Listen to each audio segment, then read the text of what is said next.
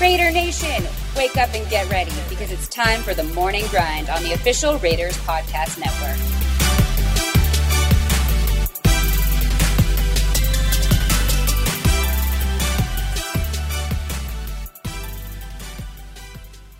Good morning, Raider Nation. I'm Eddie Pascal, and today is March 24th, 2021. Thank you for joining us for another episode of The Morning Grind. Well, my friends, I think it is a bit of an understatement to say that things have been busy for your Las Vegas Raiders as of late. We are now just under a week into the start of the new league year, and with it, the start of free agency. And the Las Vegas Raiders have been active really in all areas of the roster. From big free agent signings to trades and everything in between, John Gruden and Mike Mayock have been turning over the Silver and Blacks roster since last Wednesday.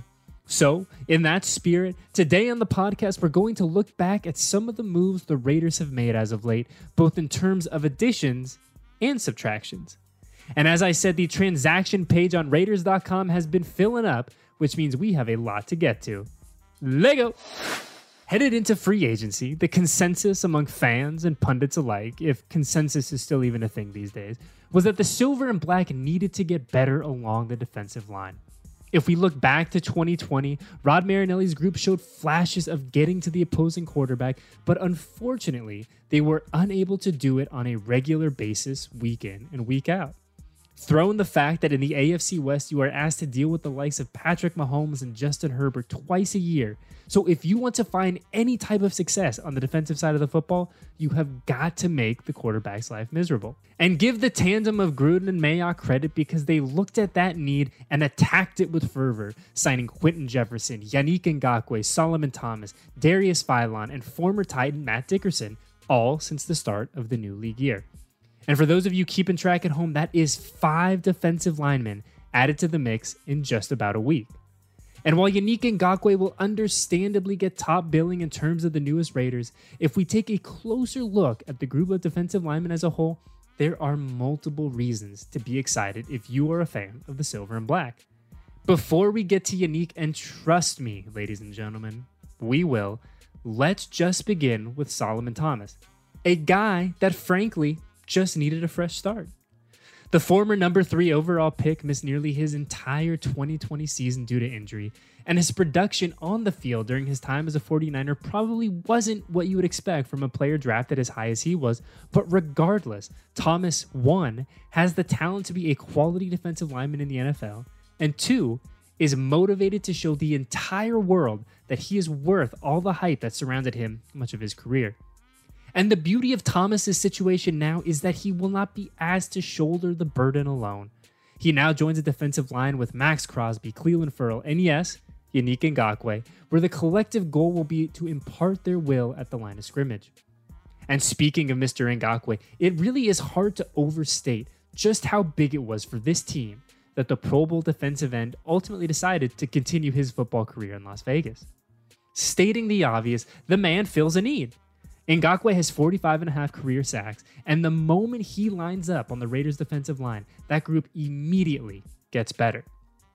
The University of Maryland product also has an innate ability to find himself around the football, but don't sleep on the fact that throughout his entire 5-year career, Ngakoue has missed a grand total of 2 football games. Yes, you heard me correctly, playing perhaps the most physically violent, demanding game in the world, Yannick Ngakoue has only missed 2 games since he entered the league in 2016. And if we take a look back at the 2016 season for Yannick, a season in which he totaled 8 sacks as a rookie, his defensive coordinator back then in Jacksonville is the same one he'll have now in Las Vegas, Gus Bradley. And while I'm sure Coach Gruden gave one heck of a pitch for the explosive defensive lineman to come to the desert, you best believe that Bradley's presence had a lot to do with that as well.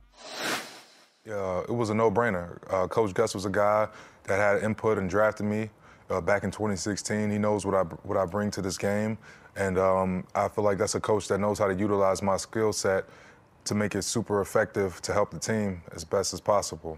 So with Gus being here, I know it's like another father figure for me. It's another guy that can help me out while I'm out here in a different coast, so it's a blessing. As much as we've talked about the defensive side of the football, and for good reason, let us not forget about the moves on offense that the Raiders have made in the past week. The 2020 version of the Las Vegas Raiders offense was good, like really, really good. Pretty much any way you cut it, Derek Carr orchestrated a top 10 offense. But even the best groups in the league don't stand pat, they try to get better. And that is precisely what the Raiders did. First up, with wide receiver John Brown, the Silver and Black have added another dynamic playmaker who can flat out fly. But not only that, the soon-to-be 31-year-old will also act as a leader in the wide receiver room and be another positive example for the younger wideouts on the roster. Derek Carrier and Zay Jones were also re-upped last week, bringing back two more guys on the offensive side of the ball who are familiar with Gruden's system and have routinely shown their worth, even if their stats don't jump off the page. However, one of the Raiders' newest pieces on offense does have stats that jump off the page, and that distinction belongs to running back Kenyon Drake. Drake is coming off a career year in Arizona in 2020, and he will now join Josh Jacobs in the Raiders' backfield this season.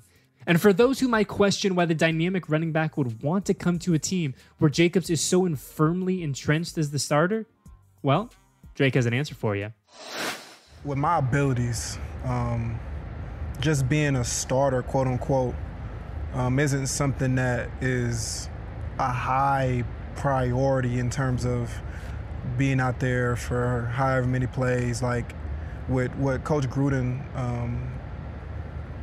said that how he was going to use me was just being on the field in a multitude of ways, playing receiver, playing running back, just having that ability to kind of use my versatility as a weapon in the open field is something that really spoke to me.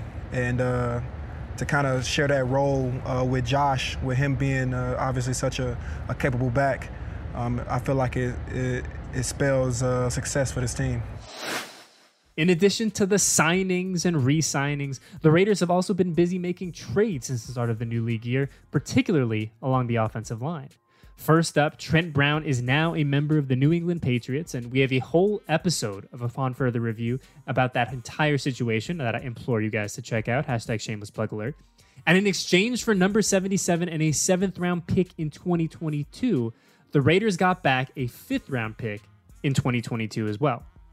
Also, in exchange for Rodney Hudson and a 7th-round pick this season in 2021, or this draft, I should say, in 2021, the Silver and Black are now in possession of a 3rd-round pick in next month's draft, courtesy of the Arizona Cardinals. And to round it all out, in exchange for veteran guard Gabe Jackson, the Raiders got back a 5th-round pick from the Seattle Seahawks. So yeah, like I said, a lot of moving pieces along the offensive line. Oh, and how could I forget that Andre James signed a multi-year contract extension earlier this week as well. We're now a week into free agency, and while we've likely seen most of the, quote, big names get taken off the board already, don't be surprised if the Silver and Black add a few more pieces to the puzzle ahead of the 2021 NFL Draft. And as always, I must remind you that in order to win big games and to be a playoff caliber team, you need to have 53 quality dudes on your roster. I'm Eddie Pascal, and this was The Morning Grind. Thank you for listening to another episode of The Morning Grind on the official Raiders Podcast Network.